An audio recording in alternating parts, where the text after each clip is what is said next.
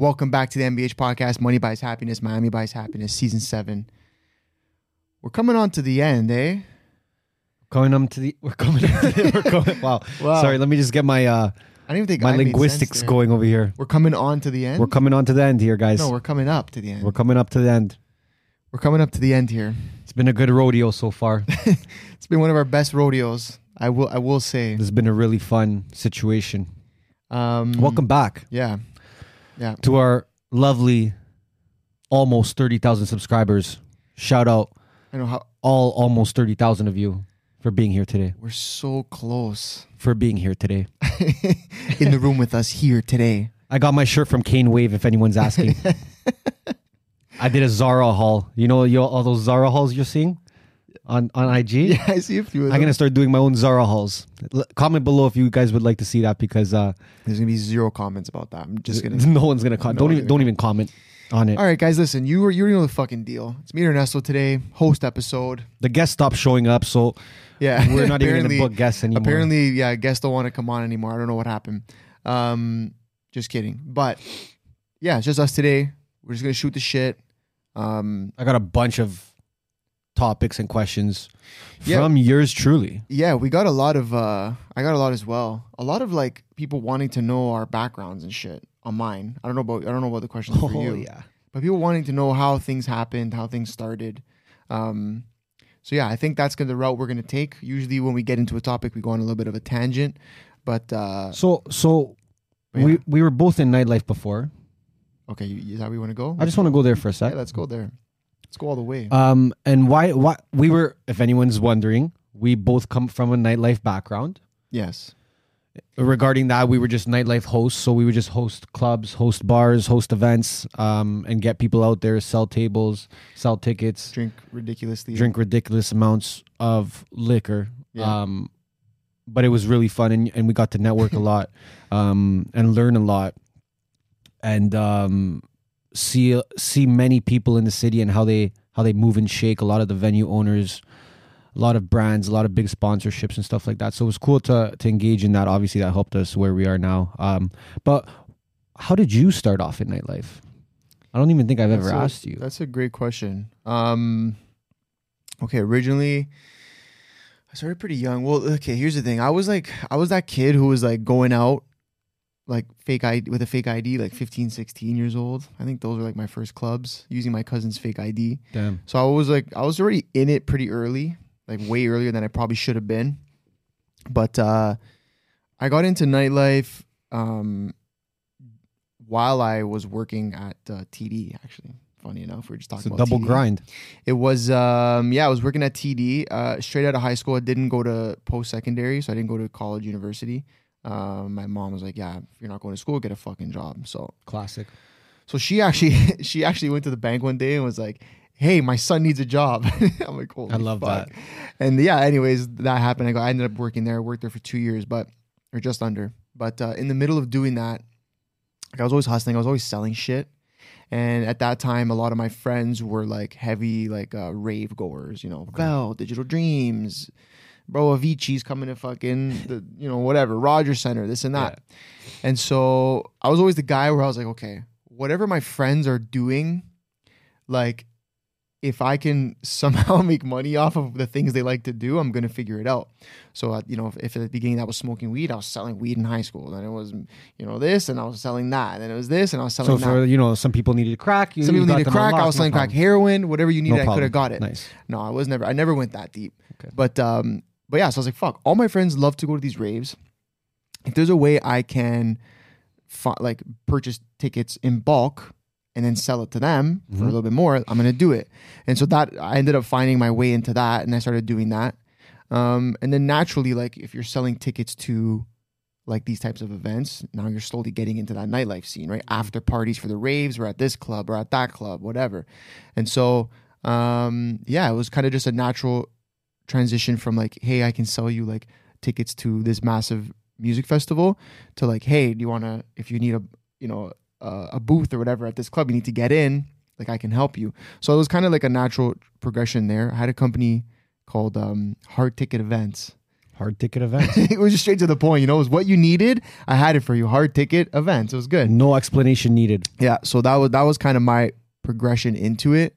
I had a business partner at the time in that, Alejandro. Shout out Ale. He was more of the face of that business. I wasn't necessarily too indulged in it at the beginning, but then I started realizing the networking aspect of like promoting, meeting all these different people. I was like, fuck, I probably should get a little more into it. And then, as time went on, 2018, 2019, I started getting more like actually into like really promoting like to that extent. So yeah, that's a very like super summarized version of how I got into it. But yeah, how the fuck did you get into it? I don't think I ever asked you. I don't think I ever asked me. Like, when did you start promoting? Like, well, I came back. I was the same way. I was going out earlier, like in high school and shit, fake ID, all that kind of shit. Yeah. Whatever, going to the big box clubs, yeah, classic. all ages, shit like that. Yeah. I think when I came back from the States, when I was playing soccer there, and a little bit before that, I don't know. I think I started by just wanting to be that guy that people came to, because I realized like no one my age group was really into it in a serious way, right? So I was like, yo, honestly, like it's about to be the next 5-6 years that everyone wants to go out. Yeah. And I was just the type of guy that I liked having some sort of power like that. Yeah, like some sort of power, some sort of advantage over others. Like it was crazy. Like that's what I seen it as, right? Like it's like I can help you with this, that person can't, or true, right? Yeah, okay. So you would have to come to me. You have no choice. And I liked attention. Yeah, I still do. Yeah, I have a fucking podcast. Love it. No, but I like the attention too. Like you go to the club and people are asking for you. People are wanting to be with you. People are wanting to be around you. I like that. Yeah. And I think that came from footy, like being that social kind of aspect to it, like always being around a team, like building a team. I would always like on my soccer teams try and find new players to bring to my team. Yeah, you were telling me about that. You were doing like there's one team. There was one team I was on. I literally built the whole team. That's insane. So like I liked bringing people together for like a common goal. To get fucked up. This was to get fucked up, obviously, right? But yeah, I think it was.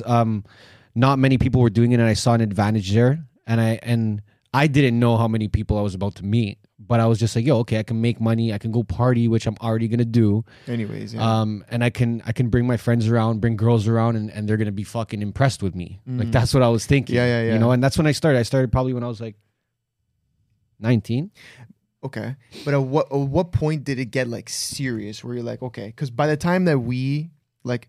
Well, I think we always knew of each other to some extent, but I think by the time that we actually started maybe collaborating or working together on whatever extent, like when by that time you were like very serious. Like in my eyes, you didn't go out unless you went out with you straight up. Like listen, no disrespect to the rest of the promoters in Toronto, but like you were really killing the game at that. But like I want to say 2018, was when like we kind of started collaborating and. You were like it was like, fuck, everybody knew you. I went out with you like first couple of times and it's just like, we'd walk down the street and every fucking 5 steps, it was like, you're Ernesto. I'm like, it's a lot, bro. It's a lot, holy man. Like that kind of shit is a lot, right? But when did it get to that point? I think me and you have a different start in the promoting game, whereas I was under a bunch of teams first. Yes. Okay. Right. Like I never did that. You never did that, right? No. And I worked under promoters like for the first maybe 2-3 years, 4 years maybe. Okay. And I got to see like how they moved and the kind of money they were making and like what they really had to do, right? Yeah. And like I started feeling like I could be in their position and just be like, okay, a promoter on my own. Yeah. And just have my own company, whatever, work through me. And I think after I did that, I started taking it more seriously. Because like the whole bag was mine now. Yeah. Right. Changed everything. And then from there, I mean, I would put my fucking heart and soul into it, dude. Like, you know what I mean? Yes. Like it was only going out, I mean, 2 times a week, but throughout the week, like that's when a promoter is doing the damage, right? That's where they're massaging relationships. That's where they're making new relationships, going to meet with people, going to visit stores that maybe the owners come out with you at, restaurants, showing them love. I think I saw the power behind network very early. Okay. And then that just made me want to like go so much harder and meet as many people as possible because I didn't know what I would use this network for. Well, that's what I was gonna say next, but yeah, okay. You never really like unless you have like you're super super ahead of the game and you can plan for the future like that. But when you're 21, 22, 23, you're not really thinking like, oh my God, this fucking massive network. Look how many people know me. What am I going to do with it? Mm-hmm. I'm not thinking that. You're just thinking to keep growing it. I'm just like, okay, to keep growing. I'm like, I know this is a good thing that this many people know me. Yeah. You know, like that's, yeah, that was the main kind of like concept behind it all. I'm like, okay, this is good. That this many people know me, this is good. So I'm like, how can I keep this going? And at the time, it was just nightlife, right? The more nightlife I can kind of offer to people, the different experiences, right? Like then we started doing some more events, day parties, Halloween parties, St. Patrick's Day parties. So we tried to do everything just to kind of capture everyone's attention all the time, right? And then kind of bringing social media in there. Yeah. Now this thing came in and you're like, no, but now I don't have to do all this legwork. Mm-hmm. I could just focus online. Yeah. Where the attention is actually easier to capture and easier to maintain. Yeah. And that's where I think that's when stuff started happening really fast when I started using the social. I was going to say that's for like from an outside looking in, that's where it looked like things really took off. Cause then, like not only were you using social media to help your promo business, but you were like taking it to the next level and it was really pushing your brand, like you as a person. And so Ernesto, it became like, it wasn't like Ernesto the promoter. It became like Ernesto, like almost like, I think I said this to you like early on when we started working together more closely. It wasn't like Ernesto the promoter. It was like Ernesto the guy that just anyone calls for anything. Yeah, like, yeah. At that point, it just became Ernesto, and it was just like whatever, right? Just call Ernesto or something. Like yo, you need tires for your car. Like call Ernesto because he could probably connect you to a guy who could get you that. I want to make a point behind that though, because no matter what industry you're in, like if you can help people in a very consistent way. Right? So like by that, I mean like, okay, let's say you hit me up Friday and you're like, yo, Ernesto, I'm coming out tonight. Some of my boys, can you take care of us? No problem. Done. Yeah. Okay.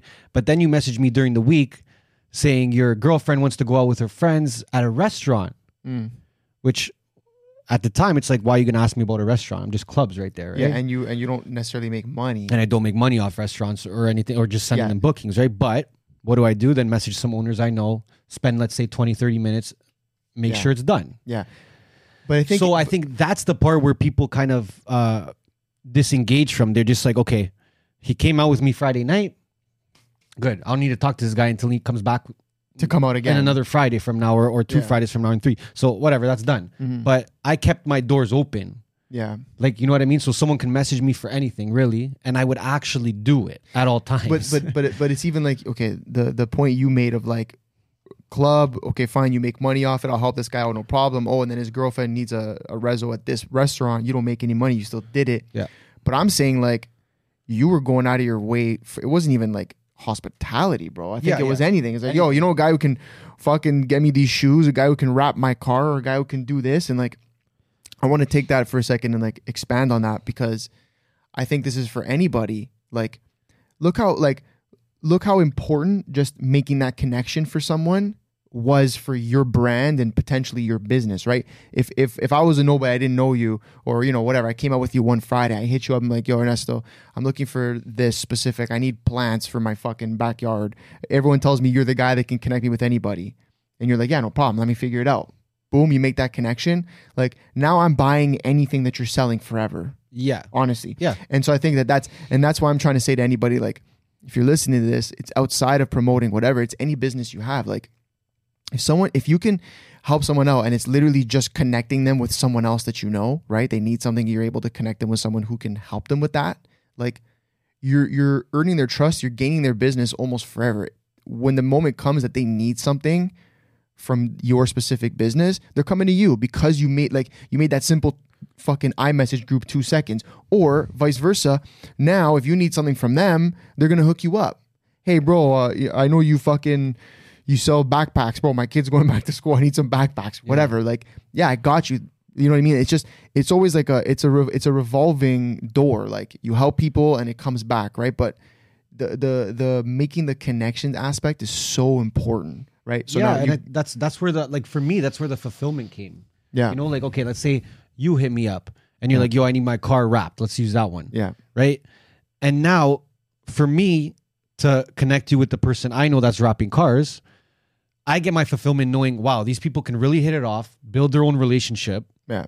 and that'll be because of me. But they'll always remember that. Yes. Right? Like, God forbid they build this amazing connection. Who knows? Maybe they become business partners. Maybe he buys 20 wraps off him, whatever. So, and then it always comes back to you. Exactly. And then besides that, you're giving value to two different people. True, because you're bringing him business and you're giving him the connect. Right? So it's like there's so much winning happening in that one moment. Yeah. Where the fulfillment is literally making the connection itself, right? Yeah. Because and don't ask for people for anything in return. Like that's not the whole point of it. You know what I mean? If people are going to come to you and ask you for a favor, that means they trust you enough to be like, yo, he might take care of it for me. He might do this for me without asking me for anything in return. But that's and I just kept doing that, a domino effect. Yeah. To the point where people felt like they owed me, like their presence, their attention. They felt like they owed me something, right? Which they don't. Yeah. But that's the feeling people get when you constantly help them like that. Now, I don't ask for anything in return from anyone. No, not that I've seen. Like, we started Neighborhood, that's when we finally started charging people for stuff. Yeah. But other than that, I was just during the week relationship building, and then on the weekends, like, activating it. Okay, I think that was I know we spoke about it briefly on a past episode. I don't remember which, but that was a question that we got. Like, someone was like, yo, can you go into like actual detail of like how the agency started? Yeah. And I think that's a good question. I think a lot of people want to understand, because man, I talk to guys who, like, even till this day, like, it's crazy. A good friend of mine, good friend of ours, I won't name him, but he's like, bro, you know how many people still to this day hit me up and are like, what is Neighborhood, and like, how do you guys make money? Like he word for word, what he said to me was, a lot of people still ask me, like, do you guys make money?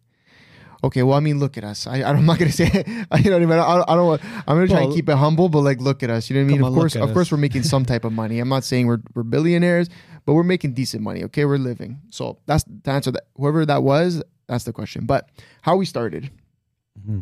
Yeah, I think, okay, it kind of bounces off what we're talking about. So when me and Ernesto started collaborating on more promoting shit, I won't get too deep into that. We were obviously spending a lot of time together. You had a little office that I would pull up to, and we would just prep and plan for these parties, think about, you know, cool shit that we wanted to do. And I think initially that was our goal, was like, yeah, we're going to just like keep throwing these crazy banger parties, maybe do a festival one day. Like, that was the initial plan, I think.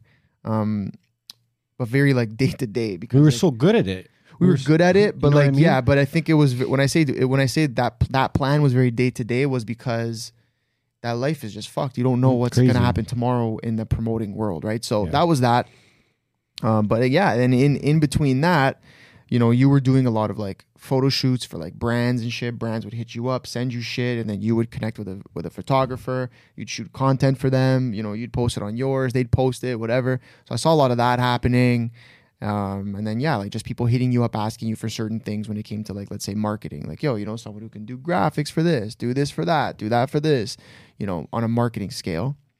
And, yeah, I was literally just like, yo, Ernesto, like, are you charging? I was like, bro, are you charging people for this? Like, making these connects, right? Because it basically what he's saying now, like, it was more narrowed in on marketing, but it was like, yo, I need a photographer for an event. I need a photographer for a photo shoot, videographer, this, that. And Ernesto was just like, yeah, I got you. And then he would just connect the guy to the photographer. And then that was just a clean connection, and there was no money being made. And that's where me, greedy fuck, I come in and I'm like, bro, are you making money off this? And he's like, nah, but I'm just doing it to, you know, because like I know like one day like I can, you know, I'm going to ask them for a favor, or, you know, they're going to come out with me, and that's technically money to some extent. And I was like, dude, like, I hear you, but like you're doing it too often for it to just be like favors at this point. Yeah. It's every day. So yeah, I think we're just like, I was just like, dude, I think we got to turn this into like a fucking business. And he's like, okay, like I'm down, let's do it. But bro, we got to call my sister because she's going to like be able to help us structure this out more. So at the time, Ernesto's sister, our partner in Neighborhood, Anna. Shout out Anna, legend. Keeps the bus moving. Keeps the wheels going. Keep the wheels turning. She was in Italy at the time, living there. We called her up. Yo, Anna, what's good? Got Anthony over here. Never met him. He's gonna be our partner in this business. I'm like, oh, what's up? Nice to meet you over the fucking phone. And we got to work on it. From that point, it took us a little bit we kind of wanted to come up with a name that made sense for what we were doing, but also didn't lock us into marketing forever. So I came up with the name Neighborhood. Ernesto and Anna loved it. So we rolled through with that, Neighborhood Creative.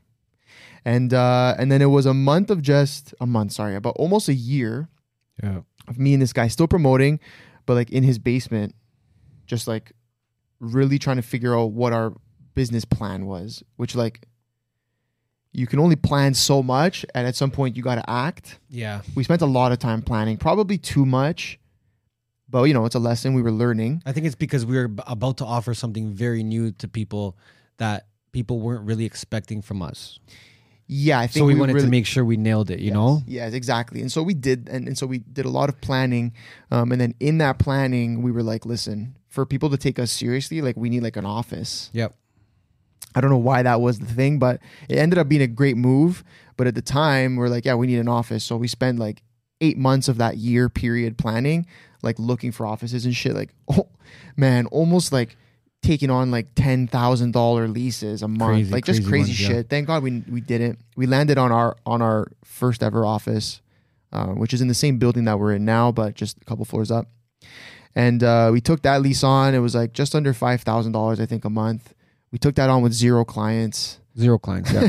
Like zero marketing clients. And we were like, okay, until we get the ball rolling with this marketing agency, we're going to just keep promoting to pay the bills. But then when it came to actually the marketing stuff, we knew a couple services we wanted to offer. And in that year of planning, we did prep certain things to make sure that when we launched, we could actually offer these services. We weren't just going to be like, hey, we can do your website, but then actually have no clue how to do it. Yeah. So we prepped that side of things. And when we launched, we just launched basically was we had a website and we did this I got this little animation done for us, and we just posted online, said now we're offering, these services and this is our new business. And maybe you can talk on like getting our first couple clients and how we did that. Yeah. I mean, whenever you're kind of rebranding yourself, it's tough. It's difficult, because we were just talking about our backgrounds and where we came from in events and nightlife. And you have to remember, like, maybe not so much you, but when I was going out, I was like posting everything, on my story. I started after, but yeah. But you know what I mean? So people had known me as this party guy, this and that. Like, this guy just goes out. This guy just fucking, drinks and this, whatever. He's all fucked. He's all fucked up. What does this guy know? Whatever. He's good. He's a good guy.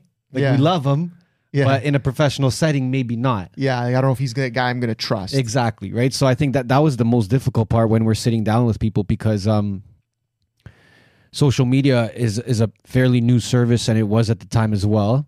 And we had to convince people the importance behind social media. That was crazy. Yeah. Sorry, I want to touch on that really quickly before you continue. At the beginning of our business, when we were trying to pitch clients, and a lot of it was like restaurants and construction companies and things of those types of nature, very like old school businesses, we had to it was crazy. We had to try and convince them that they needed a social media profile for their business. Yeah. Like, how crazy is that? It's crazy. You don't have to do that anymore. No, the days of that is long gone. But we literally spent, an hour and a half pitching a client, and 80% of it wasn't even like, this is what we're going to do for you. It was like explaining to them why they needed a social media page, why they needed an Instagram, why a restaurant needed an Instagram. I think crazy. I think we were so confident when we did that because we were doing social media for our personal brands. Yeah. And we know what works. And we had something to show for it. To show for it, but we also had our own little recipe that we knew if we put into play, this can actually help them. Yes. Like we were actually confident with that. Well, that was the beauty, because we weren't selling, like we weren't a bank teller trying to sell RSPs, like something that they didn't believe in. We were selling a service, and amongst all our services, one of our main ones is social media, and we were selling that service specifically, knowing that like it was really going to do good for the client. Like they were really going to see a boost in business, a boost in their brand, things like that. So it wasn't hard. It wasn't a hard sell for us on that end. We were very confident going into it, I think. Yeah, I think doing that convincing and explaining, that was probably the hardest thing to do at the beginning. And remember, like it was hard because we didn't just say, okay, we're promoters and now that's done and now we're into marketing. Like we were still promoting while we were trying to sell these clients. And all those things were still on our social medias personally. Exactly, right? So like you're going out, you're getting crazy that night, and then the next day you're on the phone trying to sell them on a social media retainer, right? Yeah, when they just saw what you did. Or they're in your office and you're all fucking hungover. So I think that's the hardest part. But listen, it's a grind. It's a grind for a reason, you know. And we knew that it was going to be tough to kind of portray ourselves as now business owners instead of, let's say, promoters or event organizers. But we did it anyways. And I think that was, for me, I loved that. I loved seeing people's change in opinion. On you? Just us in general. I think neighborhood in general.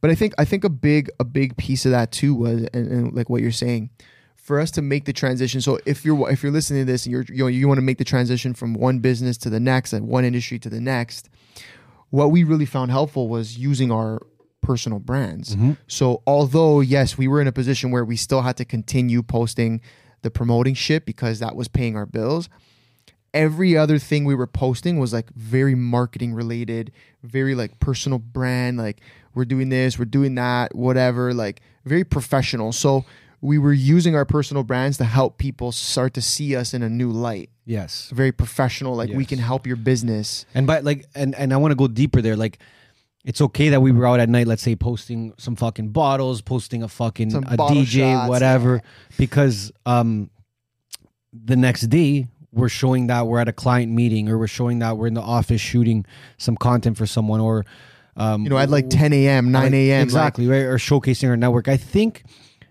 when you start a business, any business, you really have to understand your strengths and your weaknesses and your competitors. Right. And I think that if you can understand those three things, and be humble about it, like, and not have an ego with it, you'll realize the steps you need to take. Right. And like, we didn't start off with a lot of money. We weren't one of these companies that raised 30 million and then started the company. We didn't do that. We started with $0. We started with $0. We started with zero probably experience, let's say, in the marketing realm, as people would say. I think we have experience because we marketed events and we marketed nightlife, right? But at the same time, people don't all see eye to eye with that, right? Yeah. Like, so zero money, zero quote unquote marketing experience from a business or professional standpoint. Yeah, but the thing was, we understood people. Yes. Right. So what we did is we focused on marketing neighborhood as an agency. Right. We looked at our competitors. We said none of them are marketing themselves. Yeah, which was because they're too busy marketing their clients. We always found that crazy. Yeah, that was one thing. And then we said, okay, no matter what, we'll just keep marketing ourselves just to be different from them at least. Yeah. And then our network, that was a strength. Huge. So we showed it off as much as we could, right? We did stuff like Real Talk, which was like these series where we bring influential people on and we just have like an interview type of process. If you go to the neighborhood at neighborhoodcreative.co, our Instagram, you just scroll all the way down. You'll see some of like the early shit we did. So yeah, a lot of content like that, showcasing like our culture, our office. The office was another thing that was a strength for us, right? We were missing something to legitimize ourselves.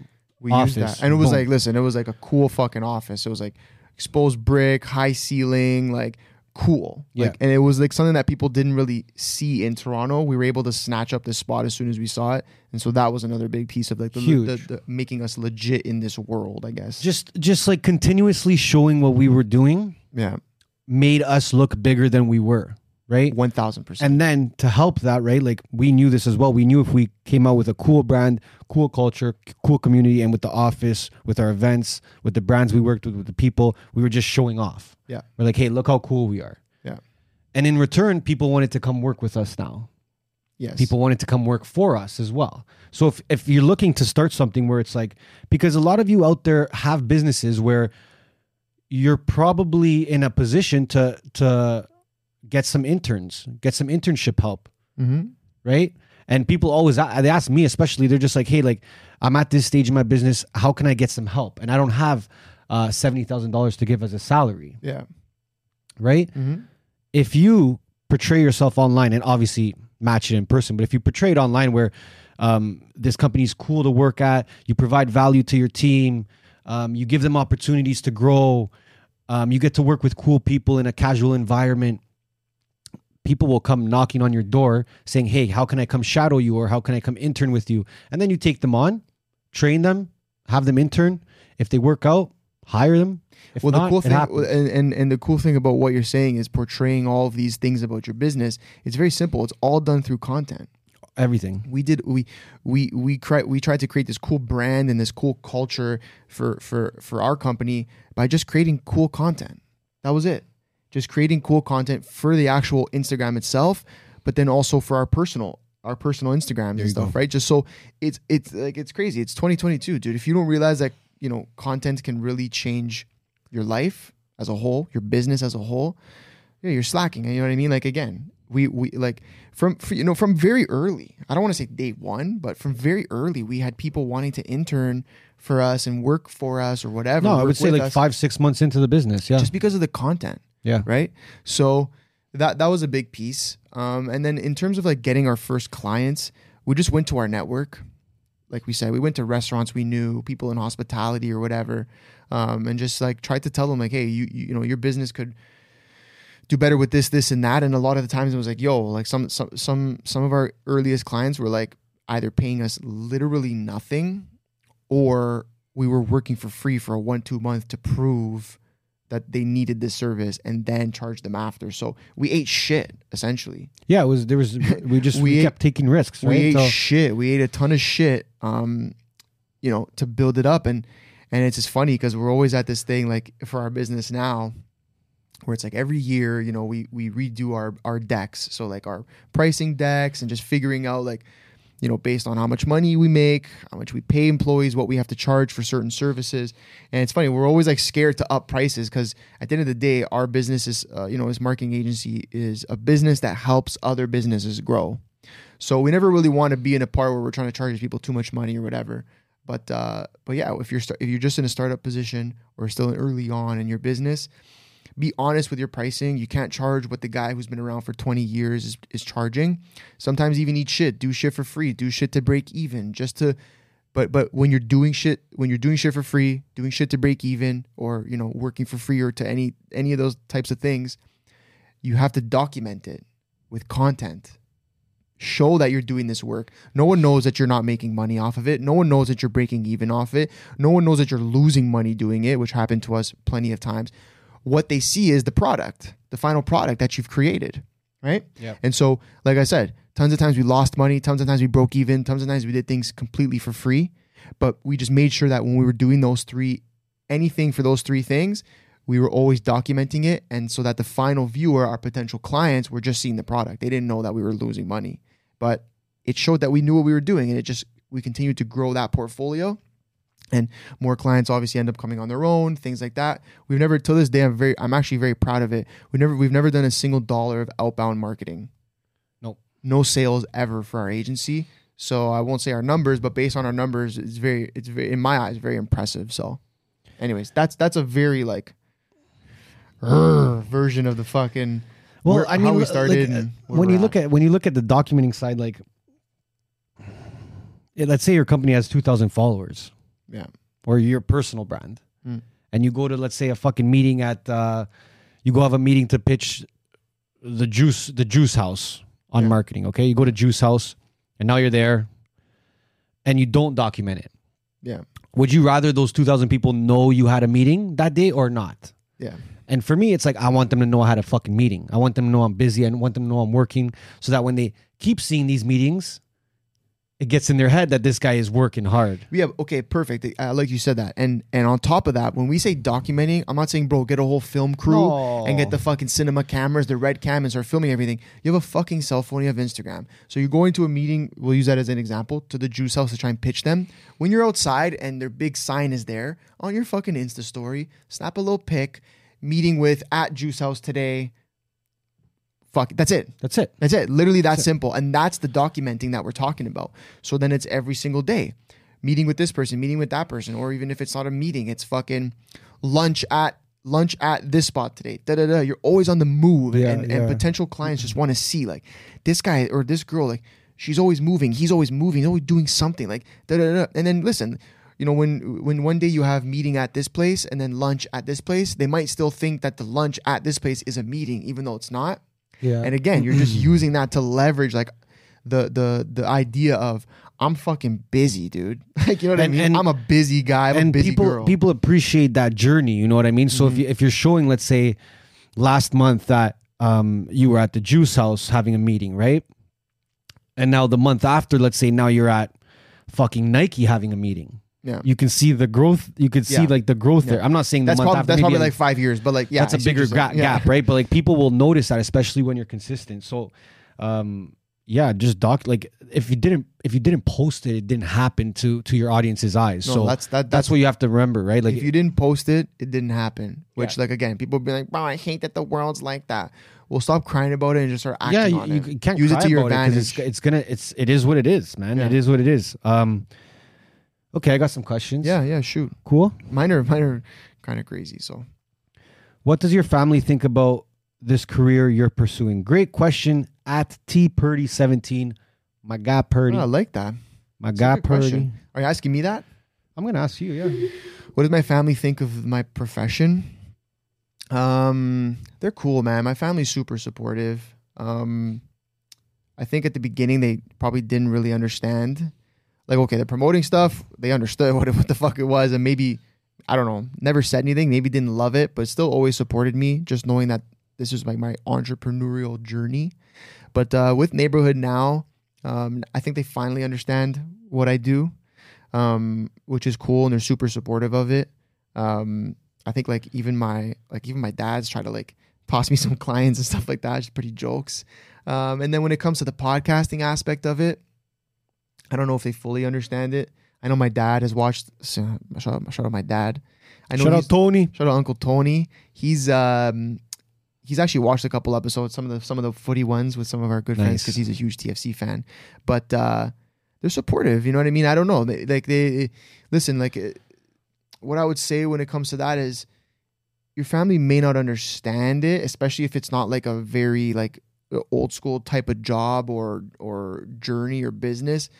But they probably will support. It may be hard in the beginning when they don't understand it. But if you stay consistent enough in it and grow with the business, then they will eventually start learning to understand it and probably even support more. But my fam's cool. My fam's cool with it. They get it. Yeah. Look, at the end of the day, I think they see that I'm happy. So if they see I'm happy, like why would they ever hate that, regardless of like how much money I make or don't make? You know what I mean? Yeah. So how about you?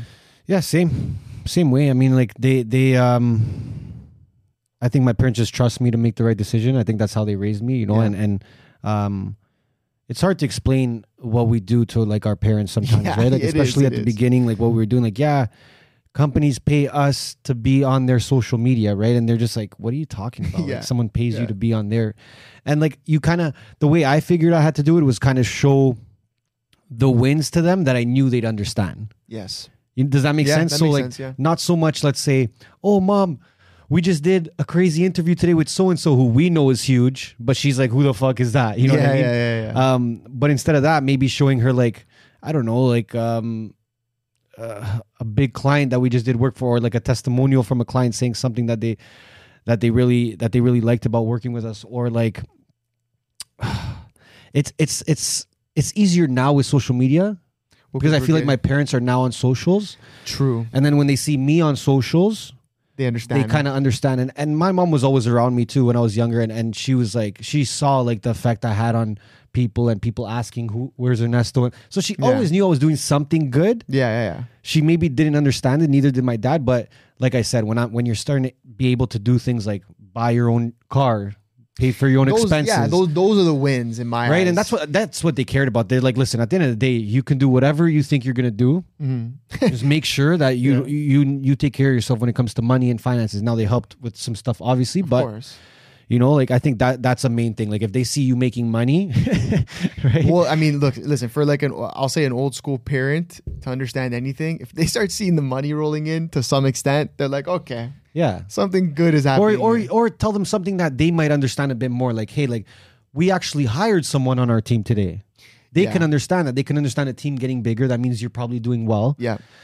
It's hard to give them the nitty gritty of like, Mom, we just got this influencer campaign for and like Yeah. this is how big the brand is. Like, you're not gonna get through. You really, got to right? hit them with like the more like Yeah. You gotta understand how to kind of like tell them what they'll understand. But yeah, they're cool with it, man. And then now they see us now too. So yeah, I think that helps. And then I mean, like, look, like, I think with a lot of like, I'll speak to the podcast more specifically, although it's not necessarily a career. I don't know what you'd call it, but it's like, obviously, we chop up the clips and we post them some of them on our personal accounts, and some of them have been, especially over the last year, some pretty, let's say, controversial takes or whatever, very against the mainstream vibe.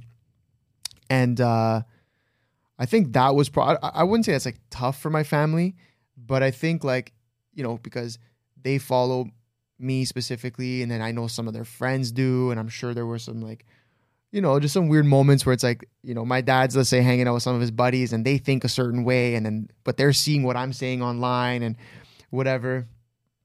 I think at that point it just comes down to like,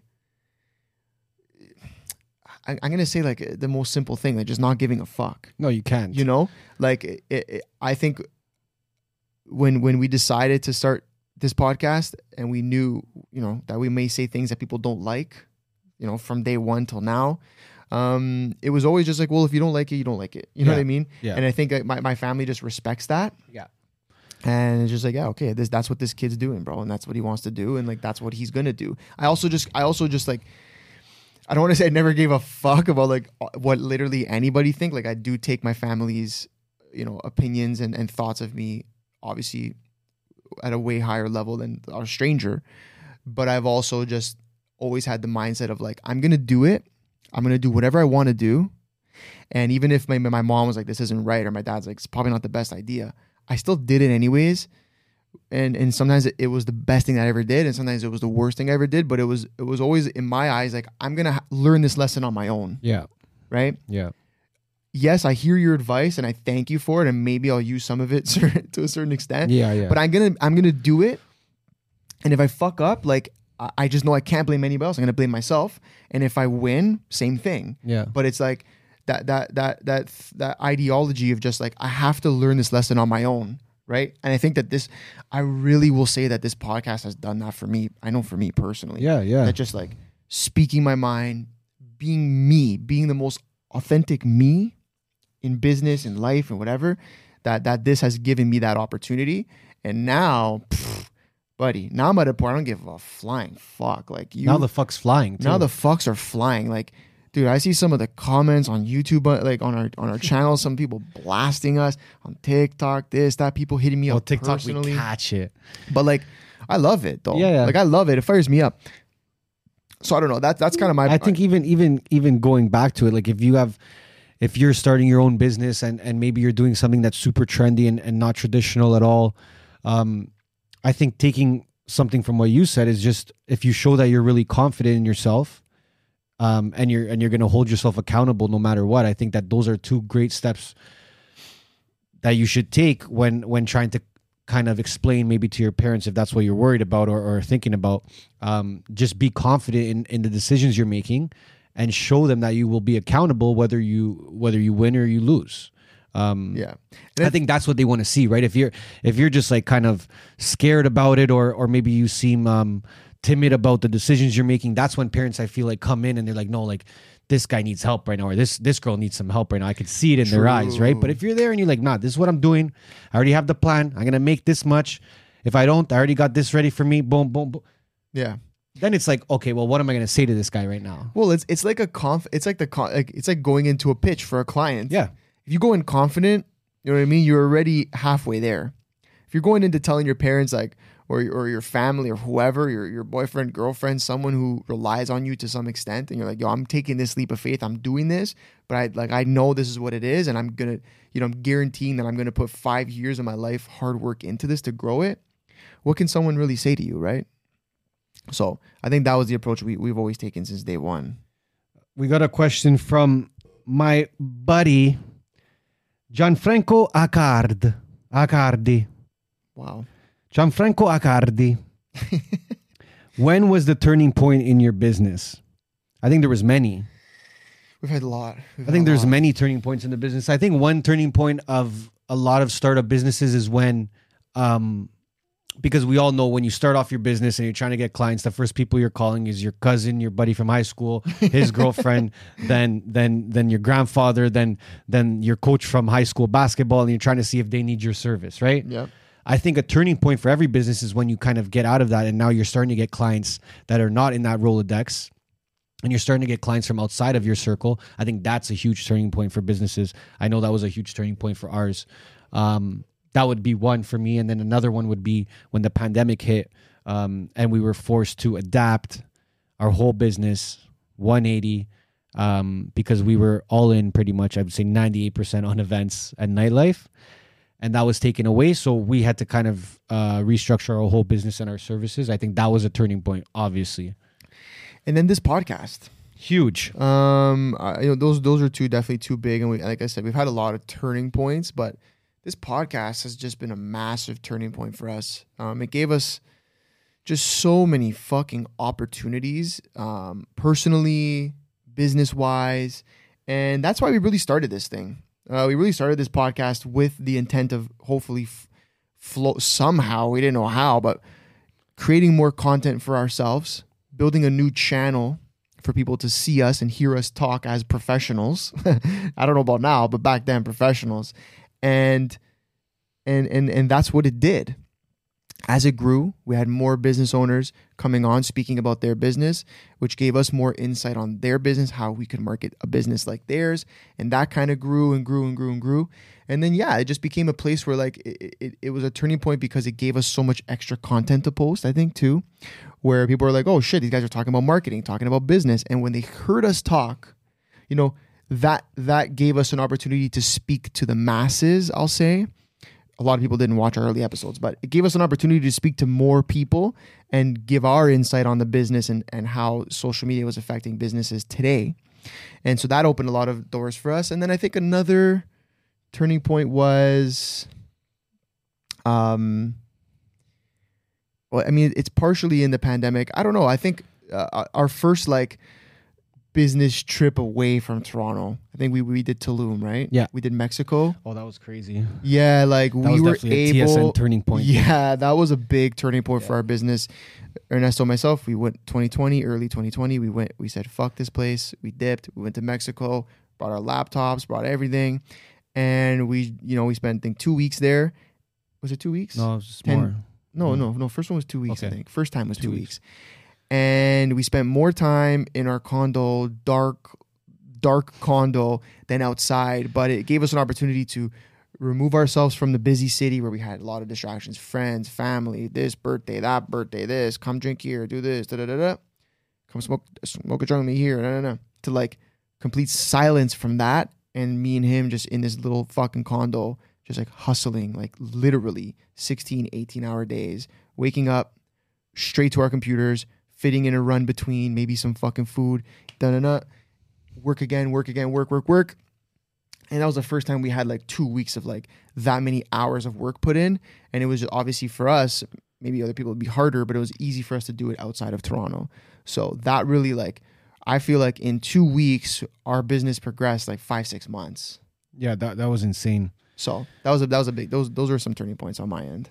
Yeah, I agree. I think sometimes you need to pull yourself away from what you're doing at the time. Yeah. And kind of just lock in. I think that's what we did in Tulum. We just fucking locked right in. And got focused. And then we came back to Toronto in a whole different mindset. Yeah. Right? We're we can do this. It was, we'll do that. We'll do this. We'll do that. Right. Yeah. So I think that's part of just being an entrepreneur. You're always surprising yourself with what more you can do as a person. Yeah. And we went there and we're literally anyone else would have went to Tulum and just fucking went nuts. And we went there and man, I was 27. I was 24. 24? Yeah. Come on. Yeah. You know what I mean? Who's going there let's go. and locking themselves in and just working, and I think that just, it attests to how much we care about the business, right? Yeah, and how hard we're willing Like the way to we work. look at it is like, okay, if we're gonna go to Mexico, Yeah. we better work 3 times as hard Yeah. if we're gonna go there. Yep. Like, you know, and that's how we always been. Like, I that's just think it was like, yeah, like there's a big thing about just like, for us, we're big manifestors, as everyone knows. We've done a lot of manifesting online, posting cars and houses and shit that we, dream to have one day. And I think that is a big piece of also a lot of what we've already spoken about. It was like, we go out there, we put these big, our ambitions, and they're big ambitions and big dreams and big goals. We put them out there to the world, and like we do that with full confidence that we will one day have these things. yeah. But it's almost like a test, right? Because we're like, we're gonna tell the world that one day we'll live on Bridle Path, or we'll have this Rolls Royce we want, or we'll have that yacht, or be here, or do this, or do that. And it's almost like it's a test for ourselves, like to go out and say, yo, we're going to do this. And then it's like, if we're going to go out, bro, if I'm going to go out and post that one day I'm going to live on the Bridle Path and pay $50 million for a house, like, bro, I can't be in Mexico partying. Like, you know what I mean? Those two things don't align. There you It's go. like my guy, Daniel G, saying like, your energy has to align with your goals, who you say you are, and then who you actually are on a day-to-day basis. go. So if I'm out here posting Bridle Path, Rolls Royces, this, that, $50 million homes, yachts, whatever, I'm posting that shit. I'm trying to tell people this is who I am, but then my actual energy and my fucking vibrations are down here, and they're vibrating on 20 shots of tequila in the fucking club with my homies and trying to flex. Like, they don't align. I'll never get there.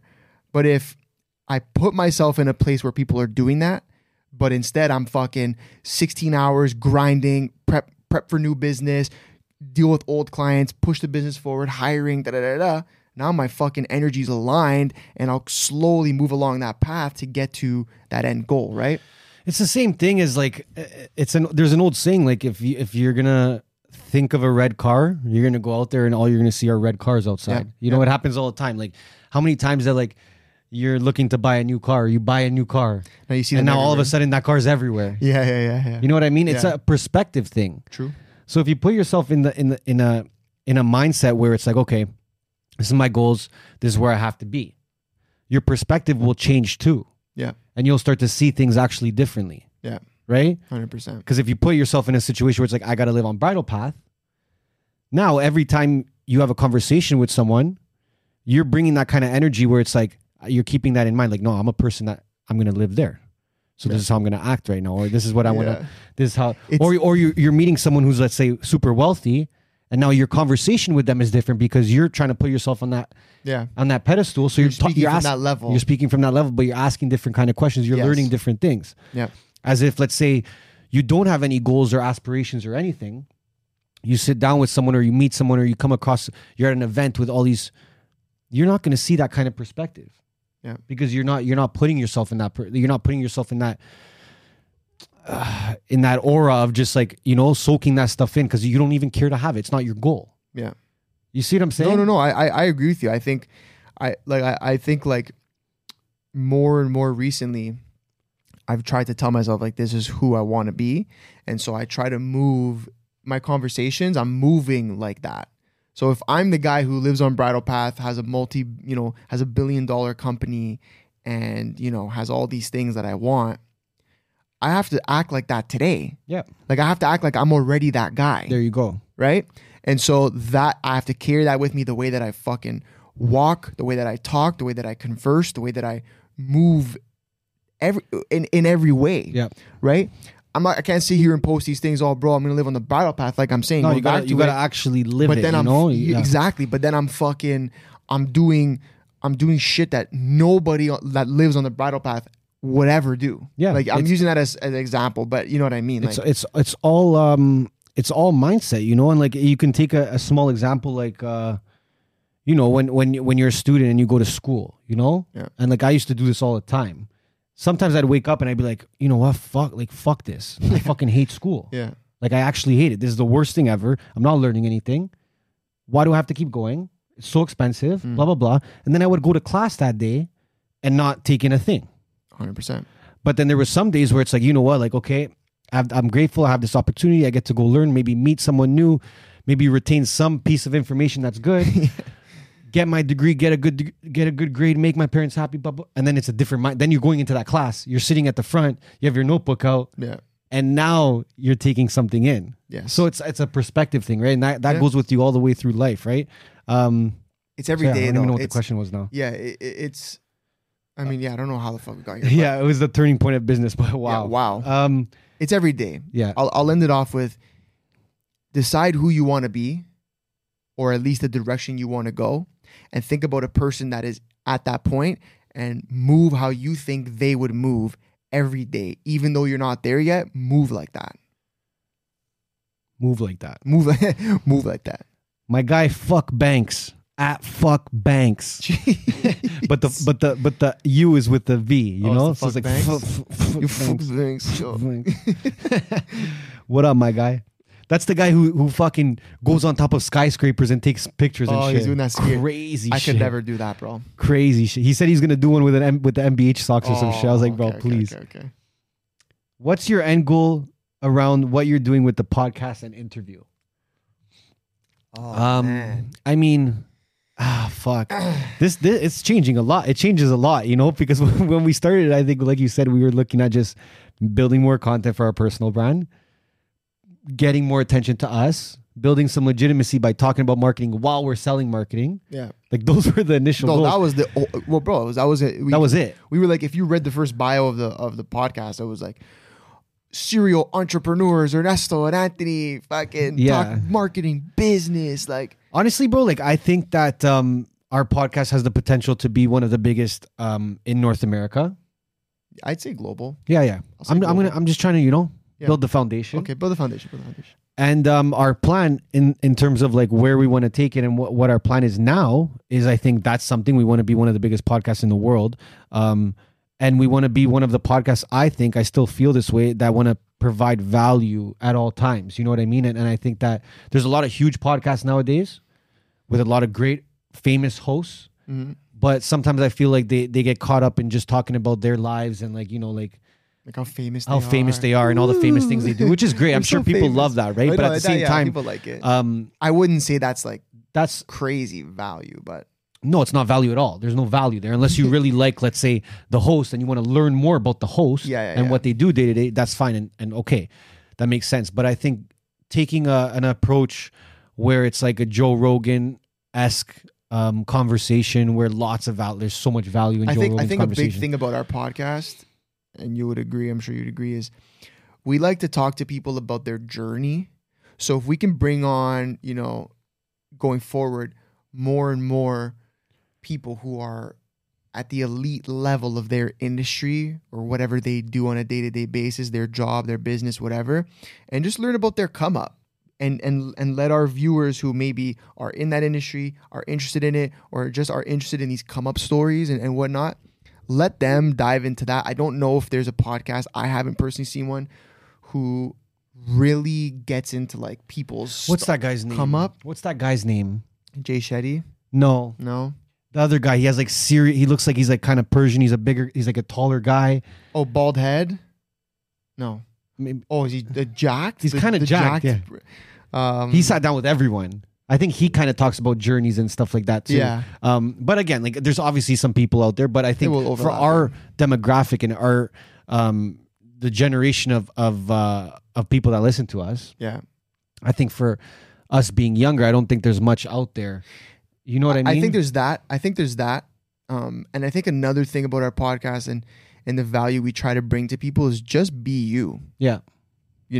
Like you can be you and that's cool. Yeah. Like, you know what I mean? And that's why we try and bring different people on because they're all cool in their own way, right? They're all people that are doing whatever the fuck 100%, they want. And we're trying to showcase just that they're fucking cool and they're just themselves. And then I think even for our host episodes, we try and do that too. We try and give you guys like the rawest versions of ourselves. Yeah. And hopefully you guys think it's cool. And if you don't, whatever. But I think that's a big thing. And then I think one thing I will mention, obviously, because our podcast has grown and gone through, our seasons have all been a little bit different than each other to some extent.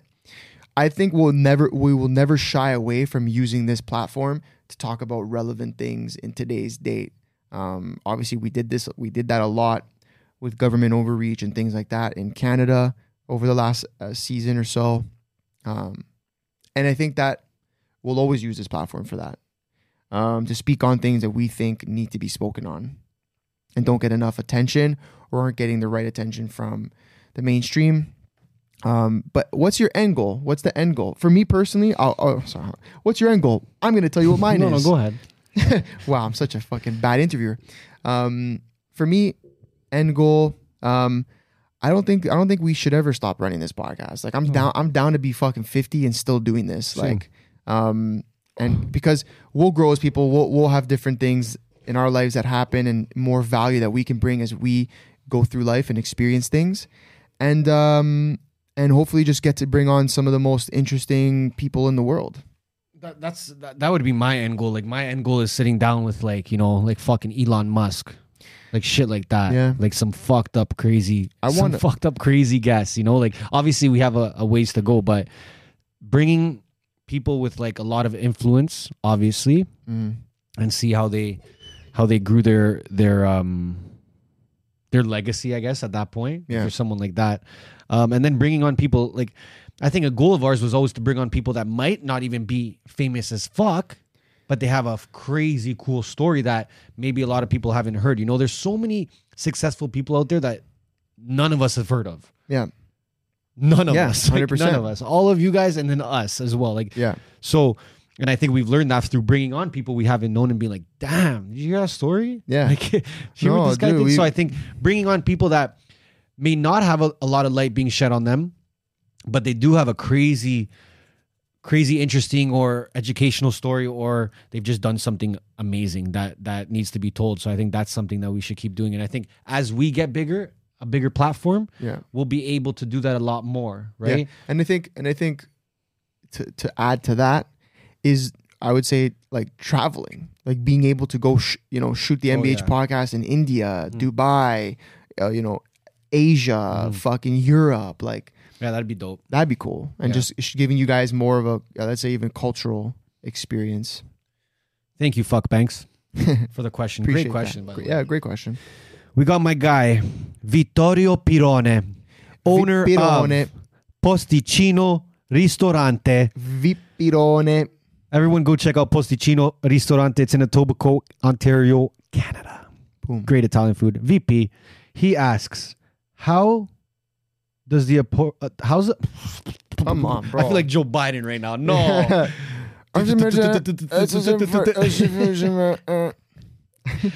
How does the approach to growing your business change during a recession? I'm gonna say that you're probably gonna have to cut your costs. You're gonna be spending less money in a recession. And you're going to have to figure out ways to still keep attention on your brand, on your business, right? So obviously use social media to stay relevant, because that's what everyone cares about, especially as a restaurant, hospitality. People care if you're relevant. That's the only reason they're going to come to you in the first place. Unless they're like a diehard fan, they're at your place every Saturday, fucking 7:00. But 90% of people, they're going places to eat or drink because it's relevant. So no matter what happens in this in the society, I guess, in terms of a recession, I would just make sure that my brand is still relevant throughout that recession, right? So whether that's getting creative with content, with bloggers, with collaborations, with charities, with giving back. It's always good to give back, especially in a time like that. It shows a lot about your brand and your team and what you guys stand for. So I think staying relevant and giving back, I think that's super important. Obviously, when it comes to the nitty gritty, you're going to have to cut costs. Yeah. Don't cut your marketing costs, though, I'll tell you right now, because you're going to have to double down on that. I'm not just saying that. You took the words out of my mouth. Because we just had a pandemic, and we seen venues in the hospitality industry that closed down. And then we've seen ones that stuck it out and made sure that they stayed relevant. And right now, the ones winning are the ones who stuck around and stayed relevant and doubled down on their brand. So I think that's what you need to do. Obviously, in terms of the financials, I'm not going to talk about that. I'm going to talk about more your marketing as a whole. Yeah, I mean, you took the words out of my mouth. Like on that last point, just do not cut your marketing budget. I'm not saying go spend millions of dollars, but your your market, like, yeah, you know, especially for VP as a restaurant, it's all about who's relevant. Yep. Sometimes the food doesn't even matter if the fucking food's good or the drinks are good. It's just, is it the cool, relevant spot to go? Does social media tell me this place is cool and relevant? Yeah. I will go there no matter what. And I think restaurants and shit is something that people, even when they have no money, will still spend money on. Of course. So you're kind of okay in that sense. And like, but yeah, push the marketing, keep the brand alive, let people know it's relevant, stay relevant, do your best to do that. And there's only one place nowadays to do that, and that's social media. So, yeah, I mean, like you have to, sorry, just going back to it, like you have to adapt, right? So like we've seen it during the pandemic. What happened? A lot of restaurants, they created a new menu so that was easier for Uber Eats. They started creating, let's say, take-home kits so that people can order it and take it home and eat it there. I mean, you're going to have to get creative, but at the end of the day, I think the biggest part of it is staying relevant. Agreed. Any more business questions? Because mine are all kind of I got some. People want to fucking ask me crazy shit. I got one from Bailey Joy. What up, Bailey? Hi, Bailey. What up, Bailey? You guys can check out Bailey at Sweat and Tonic. Killing it. She's a trainer there. Shout out, Bailey. Bailey. Swaley, Bailey. So she asks, in terms of marketing, social media marketing, she wants to know frequency versus quality. So I guess that's the same as kind of, you know, quantity over quality, quantity versus quality. You know, like when I was first growing my page, quantity. Yeah. That's, I think, when you're initially growing your page, and like I should still be growing my page, you know. Yeah, so relax, bro. Bro, I'm done, bro. Yeah, but when I first started growing my page, I would focus on quantity on the stories, and quantity on my feed. Now, with the feed stuff, though, you have to kind of give people different looks. You know? That's why this guy's 500 outfits. Different looks. You have to give people different looks into your life, right? So now don't post like every day the same fucking thing. Yeah. Show people a different side of you, but post that all the time. So if there's 5 different sides of you, you know what to do. Yeah, just kind of cycle through them. Cycle through them so that in a couple of weeks, people kind of know every side of you. So I'm going to say, when you're really starting, you're going to have to push a lot of quantity, because you can make one quality piece if you want a month, but nobody's going to see it. Yeah, exactly. So you're going to have to build your page and build your community by a lot of quantity in terms of content. But I'm always going to go back to it. The main thing for me is community management. Yeah. It's just being on your page day to day, interacting with people, following people, DMing people, answering your comments, replying to their stories. That is what the most important part is for me. With the content, that's just going to kind of give it a little boost. Yeah, I think what you were gonna say, you didn't end up saying it, but what you were gonna say was, as you start to build the community and people get used to you posting consistently, so you start with like quantity over quality for sure. But even then, like, our iPhones, they're great quality. You could shoot great quality with your phone. Everyone has I'm not saying put shitty quality. I'm just saying you don't need a huge production. Yes. But as time goes on and people get used to seeing you and your brand starts growing, you can start to move the needle a bit and step away from posting every day, you know, to every other day, every 3 days, whatever, but starting to also work in some more quality content. See what I'm saying? So there's kind of a sweet spot, and that sweet spot's different for everybody depending on how far you want to grow, how big you want to get. But I'd say that I agree. And then I would just say again, I would agree with you in that the community management aspect of it, just like, man, you know how good it feels that when you post a story and someone responds something positive towards your story. Like, if you know how good it feels to get a like, or to get a good DM, a cool DM, or anything like that, a good story response, like, why wouldn't you just continue doing that for other people to help build your community? It will help 100%. So yeah, I agree with you. I'm on that point. At the beginning, quantity over quality, that can eventually start to move a little bit, but then community management always, every day. My guy, Pat Lisi. Oh no. Uh-oh. Oh no.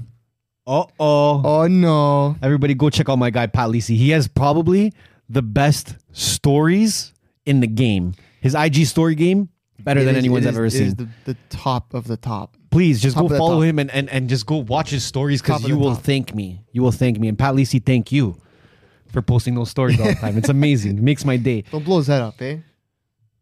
Okay. Can someone successfully fake it till they make it? Is that a real thing? That's a question. I think that you Wow. can. I mean, I've definitely used the method myself Same. many times, Yep. and there's still times where I still use it. Fake it till you make it. Can you successfully do it? Yeah, you can. There's gonna be a time where you have to make it.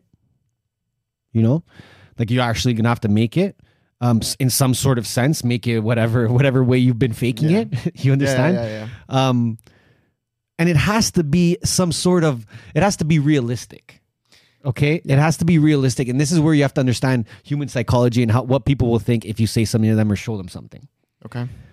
So, if you're trying to fake it till you make it, that's fine. But if you just started off as a photographer, okay, and you want to fake it, don't buy a Lamborghini. Yeah. Like, that's too much. Yeah. You see what I'm saying? Yeah. Like you're gonna there's ways to do it where it's like, okay, you know what? Through social media, you can showcase a lot of your work. Yeah. You can showcase even more work than you actually have. Yeah. Do you understand? Going back to it when I said at the beginning, Neighborhood really focused on its own marketing. We did that and we posted all our work at all times. We only did work and then posted it. Literally, we did work just to post it. Yeah. And when we did that, that's technically showing everyone that we're bigger than we were. Yeah. Right? Because at the same time, we were just three people We're going at it. Yeah. and people looked at us like, wow, these guys must be massive. That's the same kind of sense, right? So you're going to have to make it. You're going to have to make it one day. That's my, I don't think you can go all the harder. way. I don't think you can go all the way, man. I think it's harder now, though. It is harder A now lot because it's so easy to fake it and people are ready for the fake stuff. Well, because the fake it or make it method on social media was very easy back in the day. You'd get guys literally, let's say, you know, they're claiming to be some great entrepreneur, let's say, Yeah. and then they would rent a Lambo, take a pic with it, and now they had a Lambo. And like people were like, damn, that's crazy. No. But then people caught on. It's like, bro, how come every crypto entrepreneur I know has the same purple Lambo? Yeah. And then you start, okay, it's like these guys are fucking faking it. Yeah. So it's gotten harder now because people have realized that a lot of people on social media are faking their lifestyle. Yeah. I think I'd say a majority of people are. But yeah, it's going to get to a point where you can use that fake it method a little bit just to get the ball rolling. You have to use it as leverage to get you Yeah. where you're actually trying to make yeah, it. but you know? like you said, at some point you're going to actually have to do the work, or someone's going to catch you in person, and your energy has to match the energy you've been showing online. has to. So it's like you can't claim to be this, you know, crazy crypto guy or crypto girl or whatever, and then someone, you know, a fan catches you or someone who follows you catches you, you know, out and about, and they're like, hey, ask you a question about like, oh, this specific coin or this crypto coin or whatever, and you're like, they're gonna be like, but bro, you were just like snapping on your story about it like 2 days ago. Like, what are you talking about? Yeah. You know what I mean? So it's like you can fake it to a certain extent, but at the same time, it's harder nowadays than it was before on social media. Let's say you're a real estate agent. Okay. Okay. And you're just starting off. Yeah. And you're like, okay, I want to go into the luxury market. Now, you see this all the time. You see agents showcasing this penthouse that is not their listing. Mm-hmm. You understand? Yeah, I know. I understand. So there's a lot of agents that do that. That's fine. Do it. I would probably do the same thing if I was trying to get into luxury. Yeah. Okay, give us a tour of the first house that's not your listing. Beautiful. Give us the second one. Beautiful. 3 weeks later, give us another one. Fine. But 2 years later, that listing better be yours. Yeah. That's something you got to be doing the work in the back end. You see what I'm saying? So Yeah. it's all fun and games, but at the end of the day, if let's say your audience actually comes to you now for a service and you can't provide it, Yeah. you didn't do it. You got to start providing. You gotta start providing. You You've understand? been faking it and not making it. You can fake it a certain amount, but like I said, there's a sweet spot where you got to stop Yeah. and show people you made it now, or show people you're doing something more than And that. that spot is sweet. Let me It's super tell you. sweet. It's different in every industry. It's Yeah. different per person. Yeah.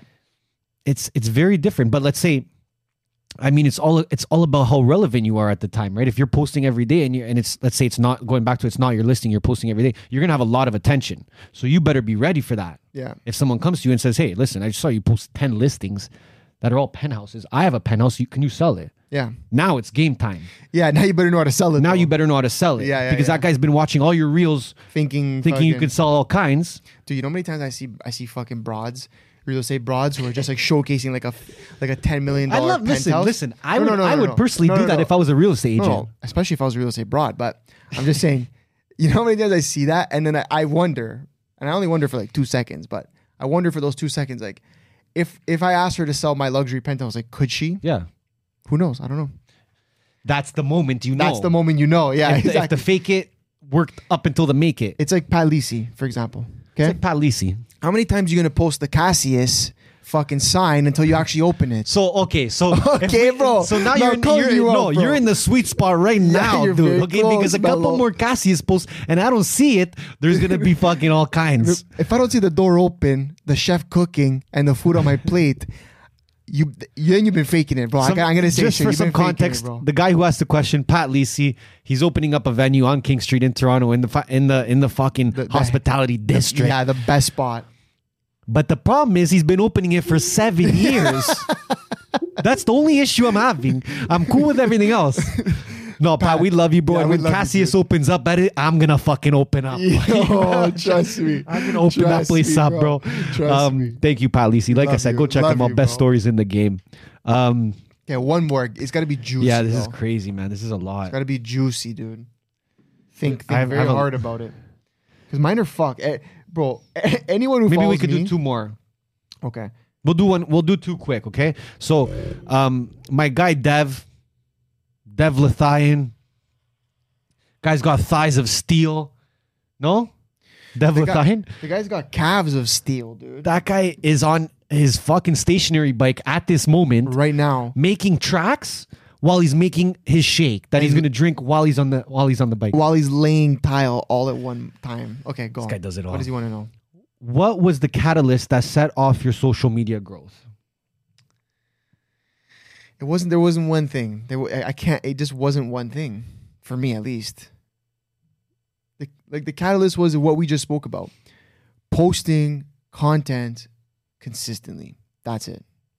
That's all, Dev. I'm sorry. I I'm didn't sorry, mean to Dev, but didn't we mean to, answer this a break that lot. one. We answer this a lot. No, don't but we? the catalyst, I don't know. There wasn't we didn't have a moment where we created one piece of content that went viral. It was one long moment. It's still, we're still in it. Yeah, we're still in the moment. it. So we'll let you know when the moment's done. Yeah, How it was. perfect. Thanks, bro. Love you. Appreciate you. Our guy Brandon Anthony official. Boom. Been loving the content, bud. Yeah. Keep posting. Fire Keep it getting up. out there. Best method to signing clients when starting as an agency versus a freelancer. Listen, bruh, you're gonna have to prove yourself.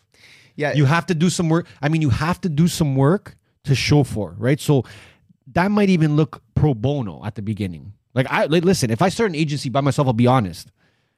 Shout out my guy Bono, by the way. Shout out my guy pro bono right He's a now. pro. Okay. Sorry. But Yeah. I think doing some work, especially like if you're very new to the industry, if you've done any work in the past, use that on your resume. But definitely try working with some businesses and brands on a trial basis, right? Test it out. Do a graphic for them. Create their website. Give them a strategy. But do something that you can use on your resume as well, right? So you can literally build up your resume with 100 clients that you never charged, and then go get your first one. Realistically, Yeah, and you're gonna have to start with smaller brands, right? So you got to do shit for free. You got to do shit for hoping that they sign you later, or you got to do shit and lose money. But it's all about your portfolio. I'll even try and connect that from an agency to, let's say, a clothing brand. Okay, people aren't just gonna copy your shit at the beginning just when you start it. That's the hardest thing. But if you have a clothing brand and you're trying to start giving shit to people for free, people who are influencers or have some type of influence, create cool content, give them shit, right? So they can start fucking posting it, and now to other people it looks like, oh shit, these people copped it, and they didn't even copy it. You gave it to them for free, but it's that whole thing, right? So you should learn how to use influencers in any business if you can. But I would just say, from a overlook of any business, work for free at the beginning, work for very cheap, just to build a portfolio. It's all about building your portfolio. I know that there's this weird thing in the creative world where they're working or doing shit for cheap to, for exposure is not a good thing. That's so stupid. Pay me my rate. For 4 years, I worked for free and did things for exposure. Yeah. Do you understand? Like I that's, know. And the same people that are saying don't do that are the same people that have no jobs. but they're the same people that would message me and ask me like, oh, like how should I do this? How should I know. you're gonna have to do things for free. You gotta prove yourself because at the end of the day, you're like if you're just starting off, I'm sorry to say this, but you're nobody. 100%. Like that's just a fact, right? So if you're nobody, how you gonna convince people to work with you? You gotta show them that you're fucking busy, that you work with a lot of people, that you're willing to go above and beyond as well. Dude. So if someone signs a contract with you for a website, buddy, you better do something else. You better do that website and you better do something else. Well, look, because right now that person has someone for a website that they've been using for 10 years that they don't even need to change. let me use, You know what I mean? Let me use a fucking a little analogy to even go on top of what I'm saying. This whole like, don't do work for exposure, don't do work for cheaper, just because they're also telling you you're gonna get great exposure. That is all bullshit. Okay, use a professional athlete who's finally just made it to the NBA. He played his whole fucking career, 20 years for exposure, spent money. His family had to spend money for shoes, spend money to sign up to teams and be in leagues, spend money to travel and hotels and go to these tournaments and this and that. He lost money. He spent money to build his portfolio, to build his exposure. But he trusted in himself. He worked hard and he knew he'd get to the league one day. So it's the same thing with fucking, let's say, creatives or people in an industry world or that type of thing. Oh, don't do shit for exposure. That's fucking bullshit. How do you expect Nike and Apple and these massive brands, or even if that's not, maybe if you're looking for something lower, like how do you expect big, real existing companies to want to pay you good money when you have nothing to show? I feel like creatives just say that though. Like they just say like, I'll go on, let's say I'm a creator and I'll go on my story. Oh, all this work for exposure, like I'm not doing that. Creators shouldn't do this. I might be only saying that so you don't take the gig for just exposure. Yeah. You see what I'm saying? Yeah, because then like I'm not gonna. No, I've seen that. I've seen them say like, oh, because then also when you take this gig for exposure or you do it for half price, because then I lose this. Then like now It you've lowered. devalues. Yeah, it devalues my work. That's fucking bullshit. If your work's good, people are gonna pay for it. Shut the fuck up. I hate creators. I'm sorry, especially in our business, we were so many of them, and so many times like we've given people great opportunities, and it was like, oh, sorry, I'm not working. All right, bro, fuck off. Like if first of all, if you don't want to work for exposure because you're so tied to, let's say, the money aspect of it, you're probably doing something that you shouldn't do. 100%. Well, you don't love it. I would say you it. don't really actually love it. You don't have a passion for it, because if you had a passion for it, you'd want to create something that person was in awe about, and then comes back to you and says, damn, next time I got to pay you, or let's do this and I'm going to pay you for this. 100%. Or you're just not stupid. You know, you did the work for half the price because you knew it'd be decent, at least even if it was decent exposure, but you went above and beyond, created this crazy piece of art, video, photo shoot, whatever. That like, bro, it gave you the opportunity to create a fucking portfolio piece that you're going to market now, and you put so much love and passion into that already know it's going to bring you another client or another 5 or 10 down the road. You don't actually love it. Maybe that's what it is. Yeah, You don't no. I've been starting to think that it's like, because even when me or you had to do something, and it's like, yo, we're not getting paid for this right now. We're just gonna we just did it because first of all, for us it's different. We know it's just part of the process. Yeah. We knew it was part of the process because we already been through a process, let's say with nightlife, where we had to prove ourselves. Yeah. Right? Yeah. Same thing. Same thing. It's the same thing. You go to, let's say you go work at a club, and the first night they're like, bro, you're getting $50. That's all cool. Yeah, I did it. But watch after the night when I bring 100 people. Yeah. And it's gonna be a different conversation. But you're not going there as a new promoter saying, bro, I need $10,000. This is what's gonna go down, or else I'm not doing a thing. Yeah. And you're also like, especially at the beginning, and this is for any business that works with other businesses, if you're at the beginning, you're probably working with smaller businesses who just don't have the budget. 100%. So also don't be a piece of shit and try and fucking charge them money you know they can't afford for a video, like, you know what I mean, or whatever. Like just think about what people think about. You understand? Like that's all I gotta common say. sense. It's called common sense. If you're in your own mind and you're like going to see a client and you're going to try and charge them, put yourself in their shoes. Think about what they might think when you try to overcharge being a new person in the industry. Yeah. You know what I mean? Put yourself in their shoes and say, okay, if I was them, would I actually pay me right now? This much? And be honest. Yeah. Because if it's no, then it should be no. Yeah, exactly. Then you should lower the price. But don't lie to yourself, because then it's gonna come off, and we're gonna understand you're lying. You there's gonna be a lot of things we're gonna know, right? But anyways, guys, sorry, we went on a little tangent there. Damn. I think we went off in this episode. We went off. This is a pretty long one. Yeah, guys. Appreciate all the questions. Yeah, though, seriously, and we'll continue doing them. Guys, we made it this far. We love you. Subscribe if you're not already subscribed. Let's get to 30,000, please. Okay. Like the video, comment. Let us know what you think of these episodes. Let us know what you think of our answers. Let us know what you think of everything in general. Love us, hate us. We love all the fucking content, all the comments. Hit that notification button. Yeah. The little bell, bing, bing. So that you know, we always get at the beginning of our episodes, we always get the little Notif gang people be like, yo, I'm Notif gang. Yo, we love you, Notif gang, okay? And guys, we're almost at the end of the season, so we got some big bangers coming up after this episode. So stay tuned for that. We love you guys. Stay safe, stay hungry, and it's grind season, baby. On that note, we are out.